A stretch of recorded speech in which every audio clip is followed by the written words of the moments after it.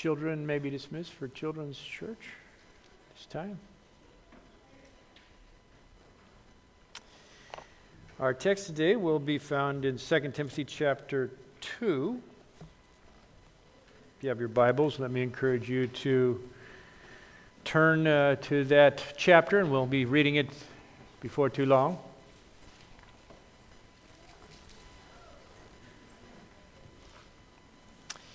Let me remind you one more time not to forget about our Let the Word Be Heard, read or listen through the Bible in a year. If you are not doing that, let me encourage you to consider doing that. We have a reading schedule out front.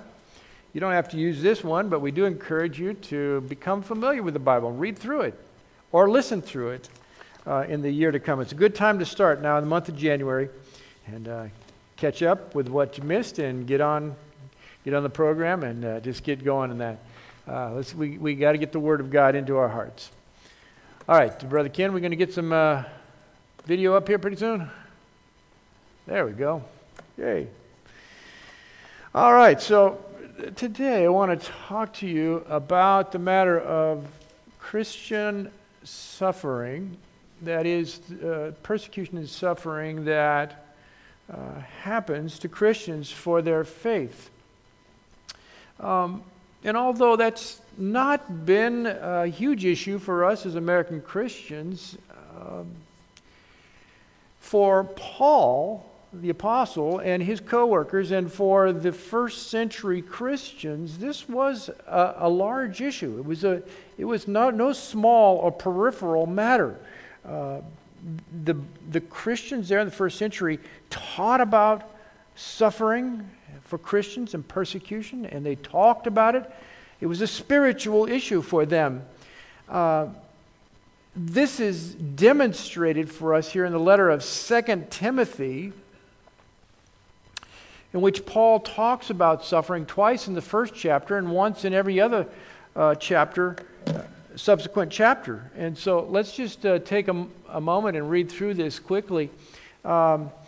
2 Timothy chapter 1 and verse 8, Paul says, and when we get to the word suffering in bold up there, that's your term to chime in, all right?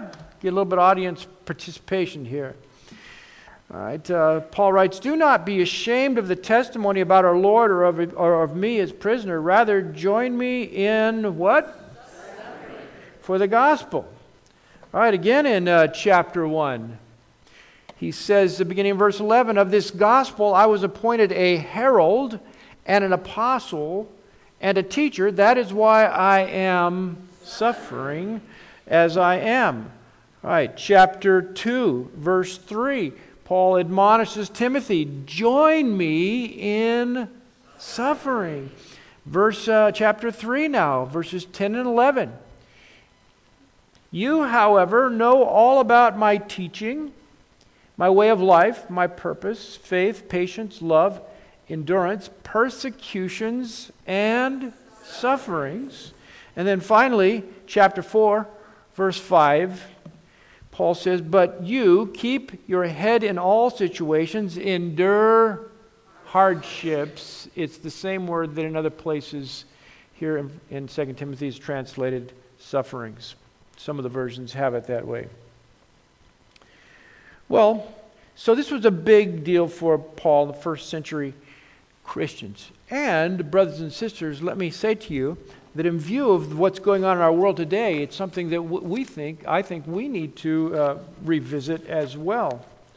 According to World Magazine, and I quote here, last year saw the most prevalent and sustained attack on the Christian faith in modern history. A watchdog organization called Open Doors USA that does a survey of people who have been martyred for Christ calculated that more than 7,100 Christians were killed for their faith last year. Now that doesn't mean that's all that were killed for their faith. That just means that's all the ones they were able to count and verify. What is a little bit disturbing about this fact is that that is an increase of over 3,000 from the previous year. An increase of almost 40%. You know that something's going on in the world when you hear a report on NPR, the very liberal public news broadcasting agency, that they give a report about Christians suffering and an increase of persecution of Christians, because they don't usually say stuff like that.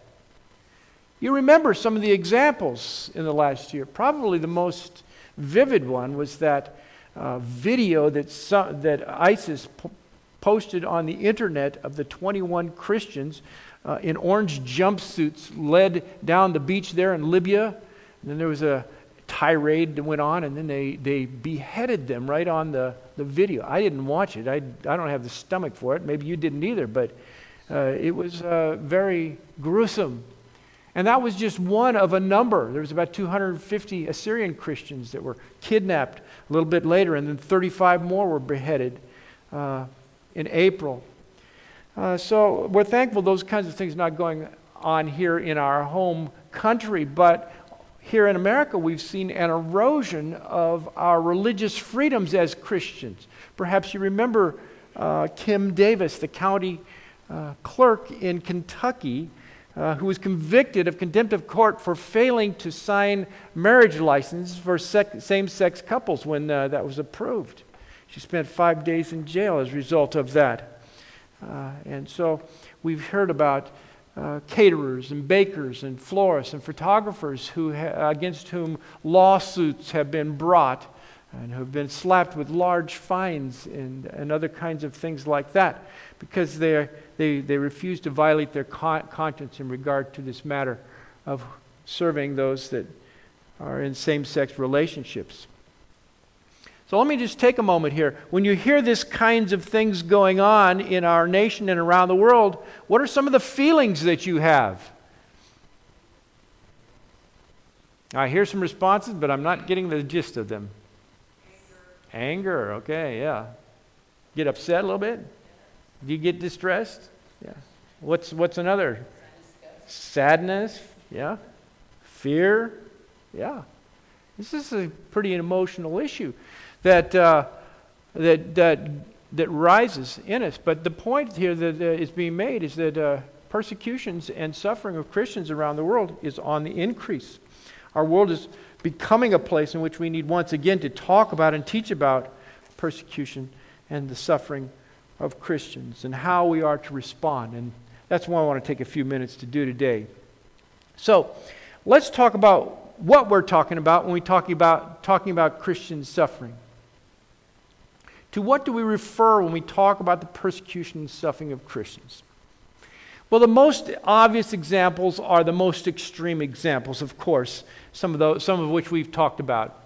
Paul wrote here in 2 Timothy, "You know, however, all about my persecutions, sufferings, what kinds of things happened to me at Antioch, Iconium, and Lystra." Well, in those cities, he was basically, for preaching the gospel, he had some success, but then basically he was run out of town, threatened with stoning. In one of the towns, he actually was stoned, dragged out of town, and left for dead. So, public opposition is one of the more extreme forms that persecution takes, even bodily harm. In another passage here in 2 Timothy, Paul refers to my gospel, for which I'm suffering, even to the point of being chained like a criminal. When he was writing this letter to Timothy, he was in prison writing it.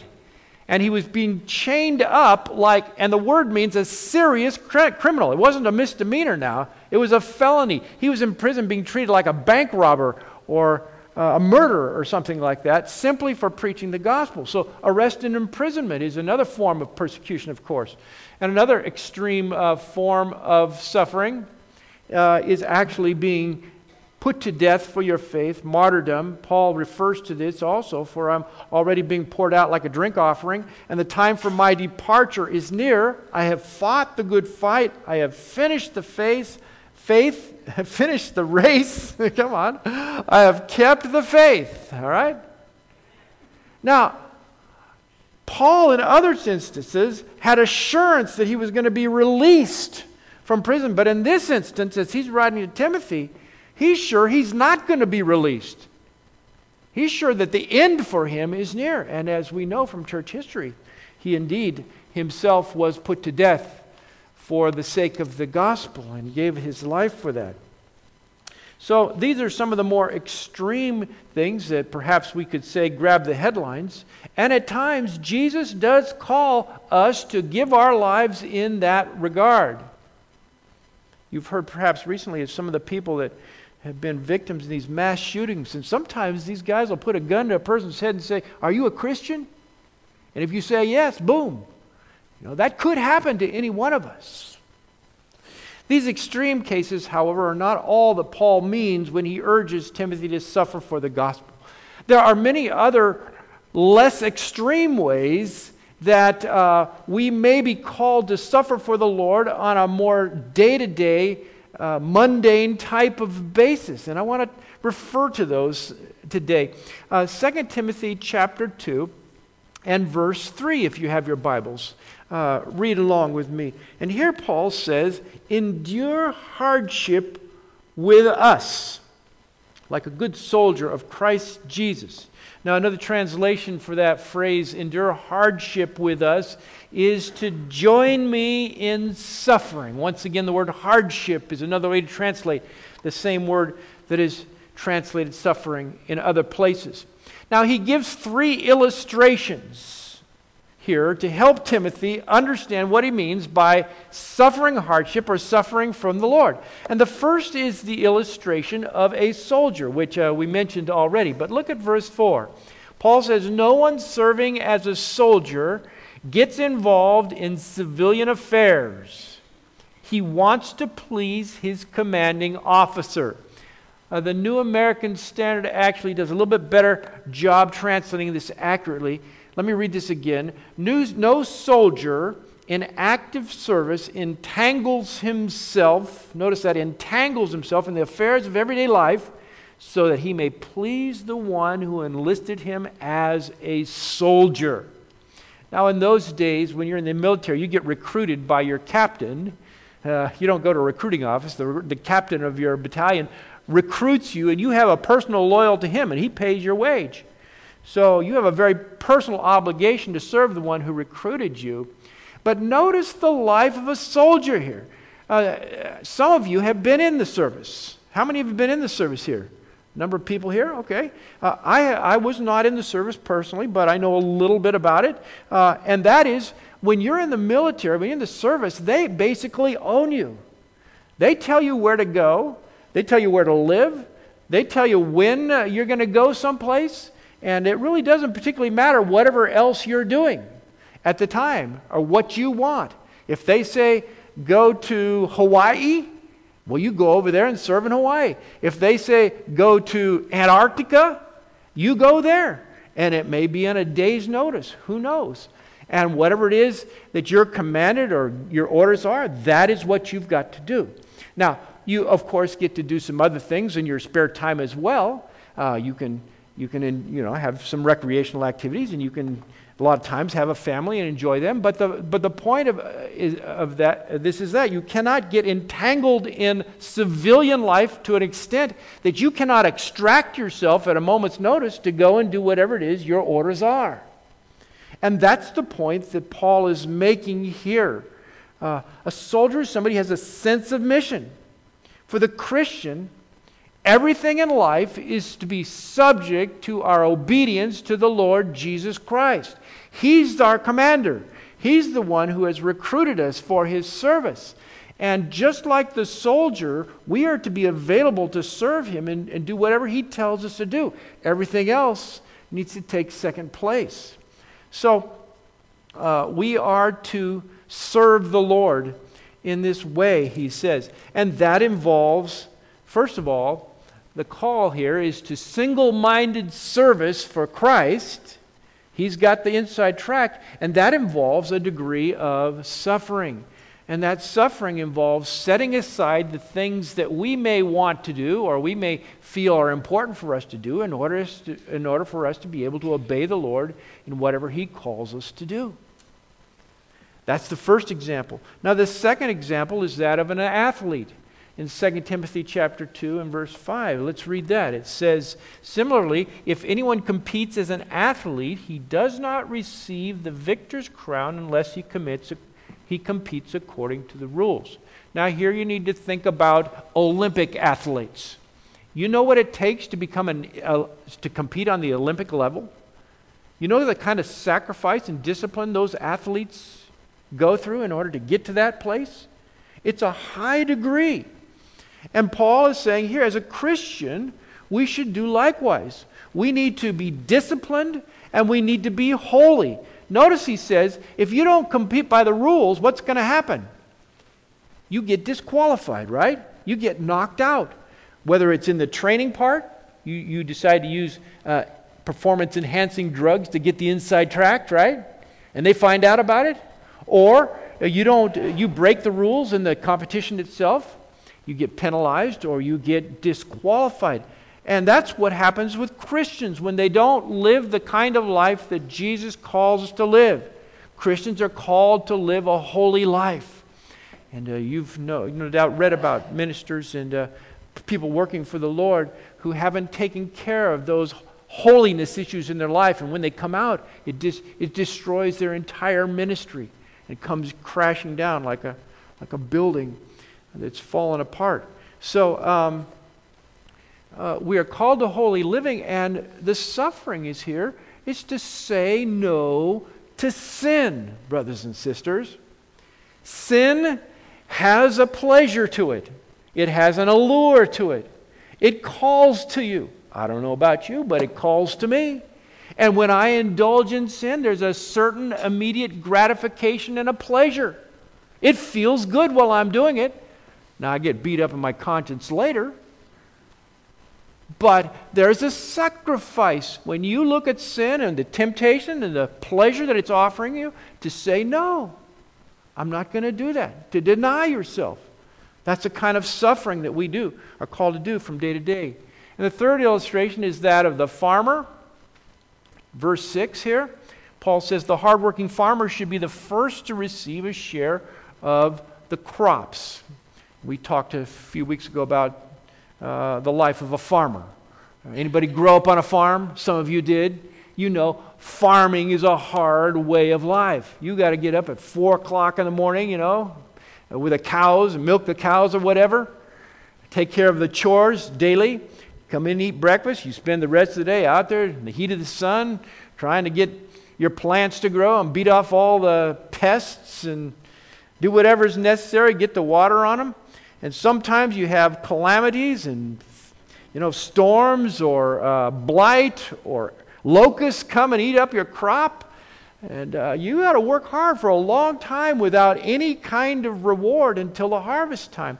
But the hard-working farmer will receive a reward for his labor.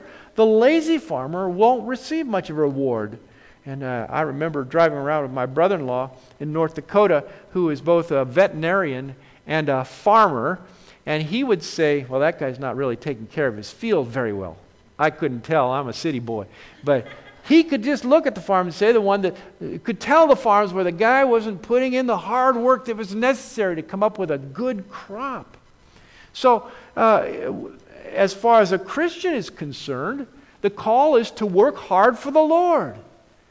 Don't just get saved and kind of glide into heaven on a bed of ease or a bed of roses. He calls us to strenuous labor on behalf of the kingdom. Another man, a successful businessman I talked to, said there's 2 keys to success for business. Number 1, you got to get good people in your business. The second one is to work hard. And he was working like 60 to 70 hours a week. I'm going, wow. Yeah, I guess that'd make it work. But God calls us to labor, to strain ahead in the race in His service for Him. And we've got to balance out our families and other things like that. There's no question about that. I'm not saying we should become obsessive and ignore other things to which God has called us, but we do need to not think that just walking into the kingdom of God is going to be just a game of Foursquare or something like that. If we're going to make progress in God's kingdom, we're going to have to work hard.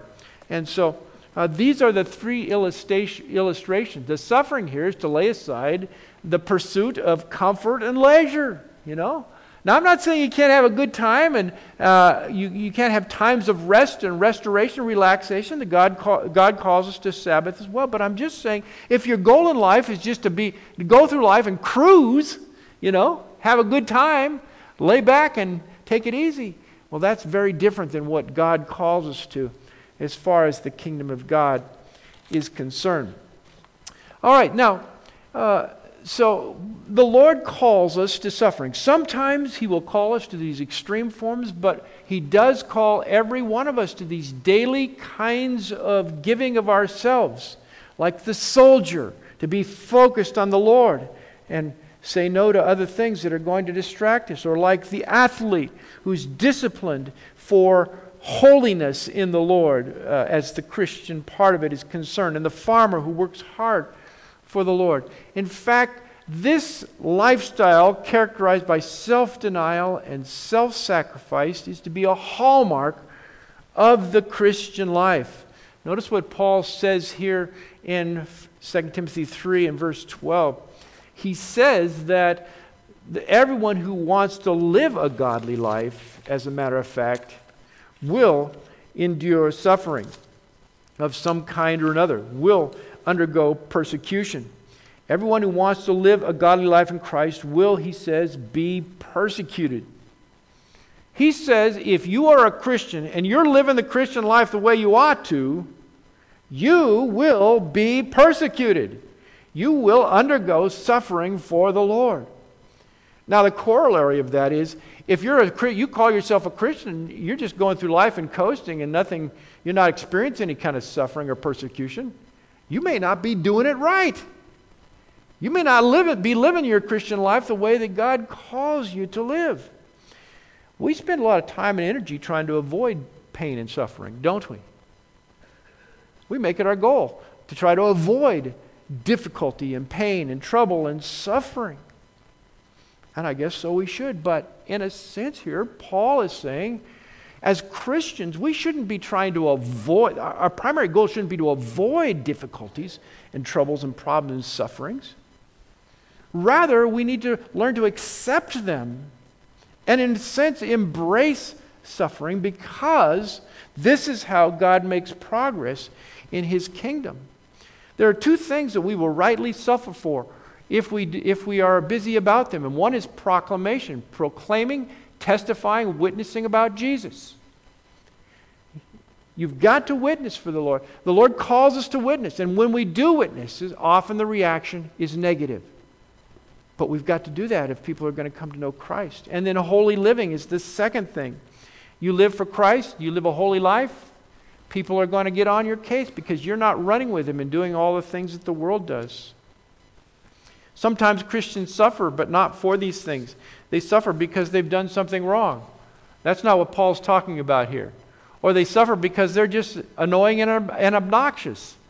Well, that's not what he's talking about here either.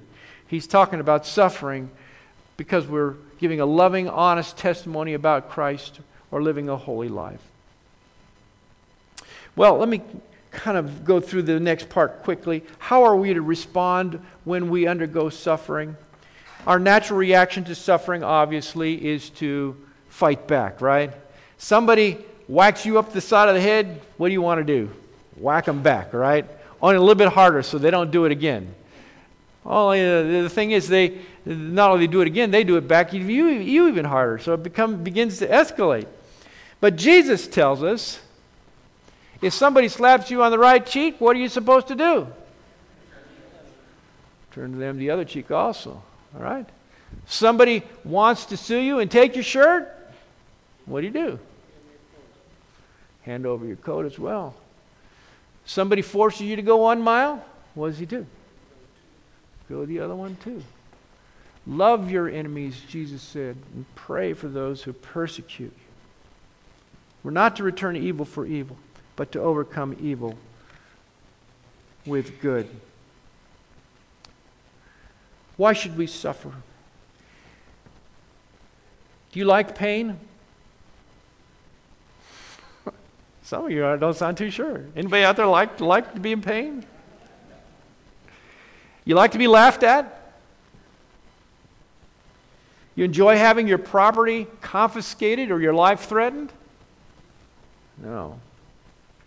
So what is it that can persuade us willingly to subject ourselves to those kinds of things for the sake of the Lord Jesus Christ? It's got to be a pretty powerful motive, or else we'll just kind of recede back into our self-protective mode. Let me offer you 3 reasons why, as Christians, we ought to suffer. The first one is probably the simplest and most powerful.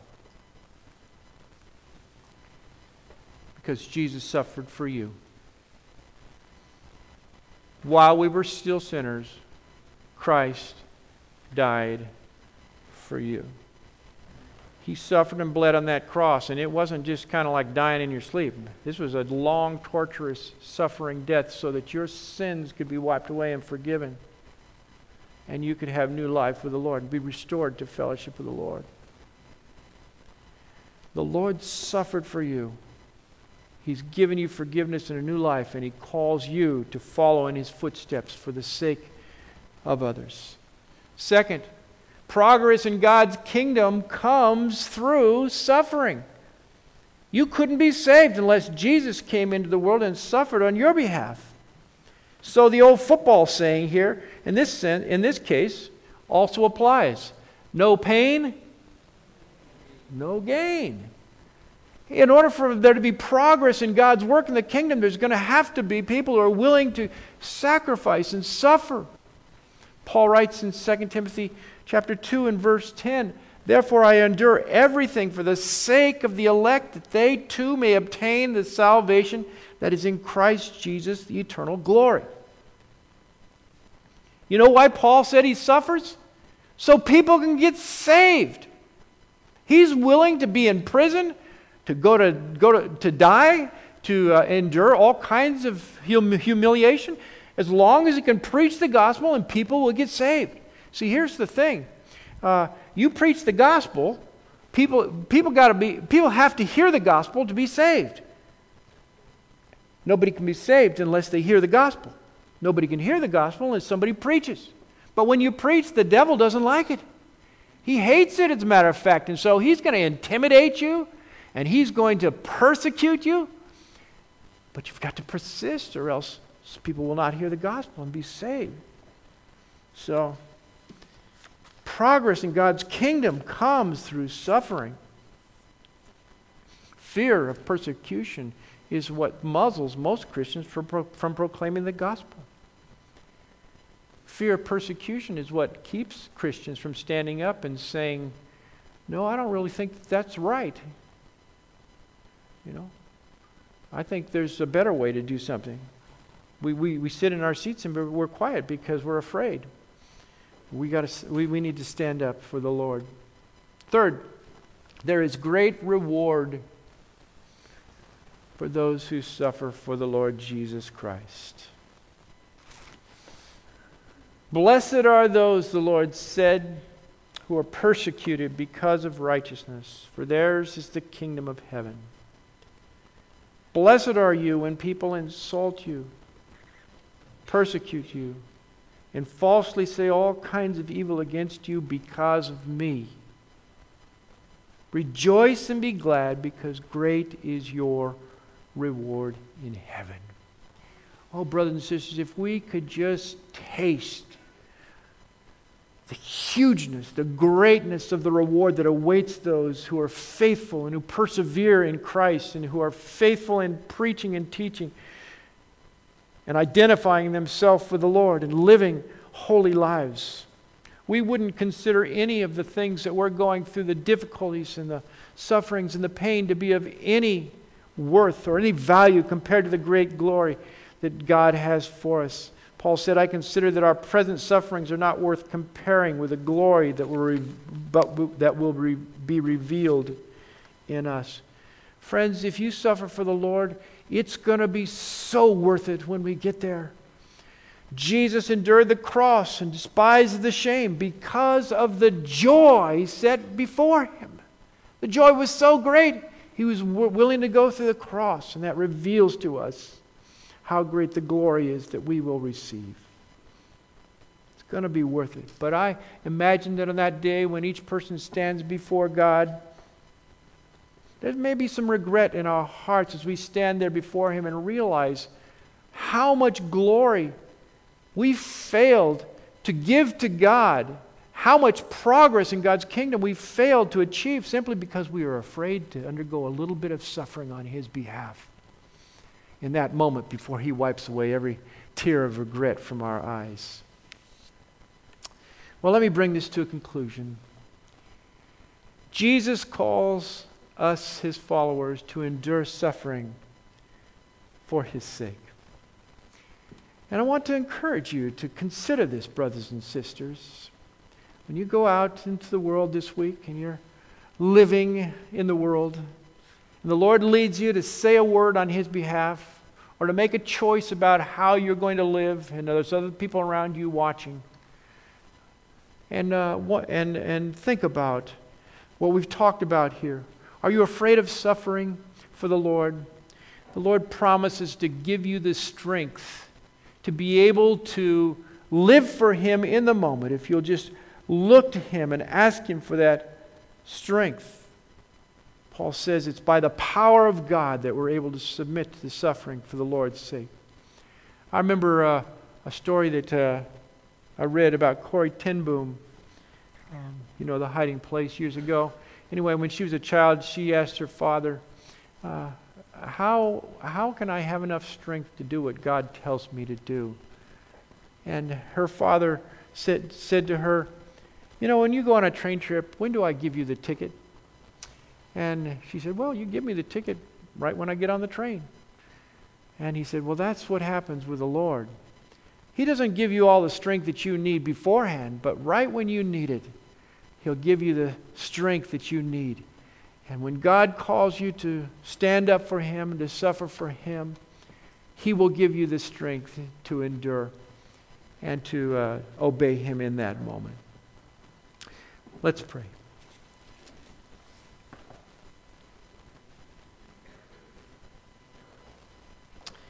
Our Father in heaven,